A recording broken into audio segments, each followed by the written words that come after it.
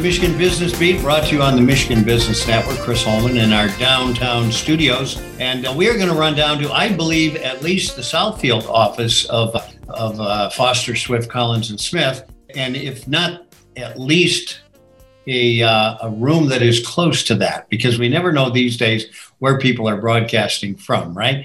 So we want to welcome Cliff Hammond. Cliff, it's welcome to the Michigan Business Beat, and thanks for being here. We got a million questions for you, bud. Yeah, absolutely. Yeah, great to be here. So Cliff is here. He's a member of Foster Swift's Employer Services practice, which brings into play exactly where we are these days. So let me get right to it. Employers and employees. Are employees required to report to work now that the feasibility requirement for in-person work has been removed by MIOSHA? Right. That all depends on who you work for, because the state hasn't mandated everybody come back to work. All they've said is, guess what? Now employers, you have the right to ask your employees to come back to work, even if it's feasible for them to work remotely. So it depends. Does your employer want you back? Do they want you back a couple days a week? Do they want you remote all the time? It all depends. So everybody's going to have a little different situation than they had just a week ago. And by the way, in a couple hours, maybe we'll look up and find it's changed, because these things change with the wind. But right now, that's where we're at.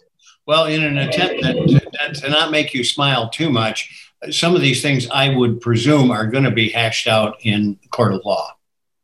Well, there's a good chance some of this stuff won't have to go to the court of law. We're hoping now that we've moved to this state that we're getting to a point now. We understand we were remote for a lot of places if you couldn't do your job at home. Obviously, if you work in a factory and you make fenders, you can't sit at the kitchen table and bang those out. You could, but it's not feasible. But if you could simply jump online, make a few phone calls, why not sit at home? Now we're saying, hey, look, let's just let everybody come back to work and have some employers have some reasonable adult decisions on what they want to do with their employees. So hopefully that'll back off some of these litigation issues, and we can just get back to work that we think is appropriate for your workplace, and your employer makes that call, not the state.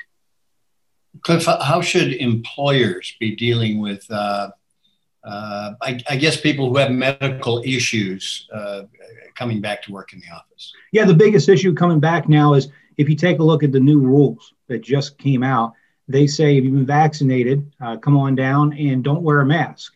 But there are going to be people that are going to fall into what I call gray area. And I think a lot of people are going to be asking their question, what do we do with somebody who says, I have a vaccination, but here's the deal. My doctor says I can't come to work in that direct in-person place because I've got this medical condition. I can't wear it.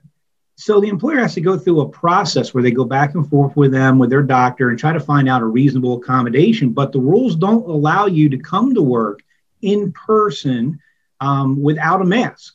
So you're going to have to find a way to, maybe they can wear a mask for a little bit. Maybe they can wear some sort of other protective gear. Maybe you can move their office or wherever they're working so they can get in and out of the door. It's going to be complicated. And that's sort of the gray area you have to look at. And some employees might just say, I'm not getting a vaccine, so I have to wear a mask to come into work. And my doctor gave me this note, and you have to deal with it. Now I'm going to work remotely. So it's going to be difficult how you deal with those type of employees. I hate to be this blunt, but this is a question we're going to have to deal with. Can an employer fire an employee who won't come back to work upon request? They may well be able to, depending on the circumstance. Every circumstance is a little bit different, just like, can you just fire employees? Well, in Michigan, you're an at-will employee, but you can't do it discriminatorily, right? Same thing here. You can't discriminate against an employee because they've said, well, you're unlawful. So if you're doing something that's against the rules, the MIOSHA rules, and then you raise a concern about it and you fire the person, obviously they can sue you. So you can do anything you want, but there are consequences. You have to think it through. And I would say if it's because of a return to work or because of a mask issue, you need to think it through. Don't have a knee-jerk reaction, because that's how you get sued. Cliff, are there any specific COVID rules that are still in force right now? Absolutely. There's a lot of COVID rules. Obviously, you've got to wear a mask in the workplace unless you are vaccinated, is number one.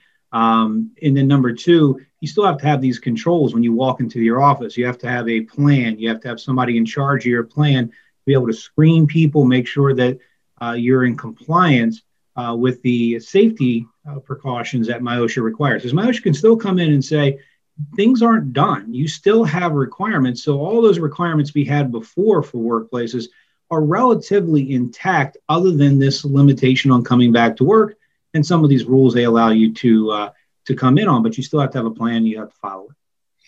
Should we expect changes in the workplace? I think I know the answer to this already, or from the state, and if so, what types of changes? Well, I think you're going to look at some changes coming down the pike, through the summer. I hope that the changes are going to be more relaxation, so that maybe everybody can have the mask off, and maybe more relaxations on what you have to do as far as screening, taking temperatures, things like that. Well, Cliff, thanks so much for giving us your time. We appreciate your expertise. And this is, like you've said earlier, a moving target. So I guess we're going to roust you again as we get updates. Yep. Thanks for having me. All right. Thanks, Cliff. Cliff Hammond, shareholder, Foster, Swift, Collins, and Smith, with offices in Southfield, Lansing, and 4 others throughout the state of Michigan. We're going to be right back. You are watching the Michigan Business Beat on the Michigan Business Network. I'm Chris Holman.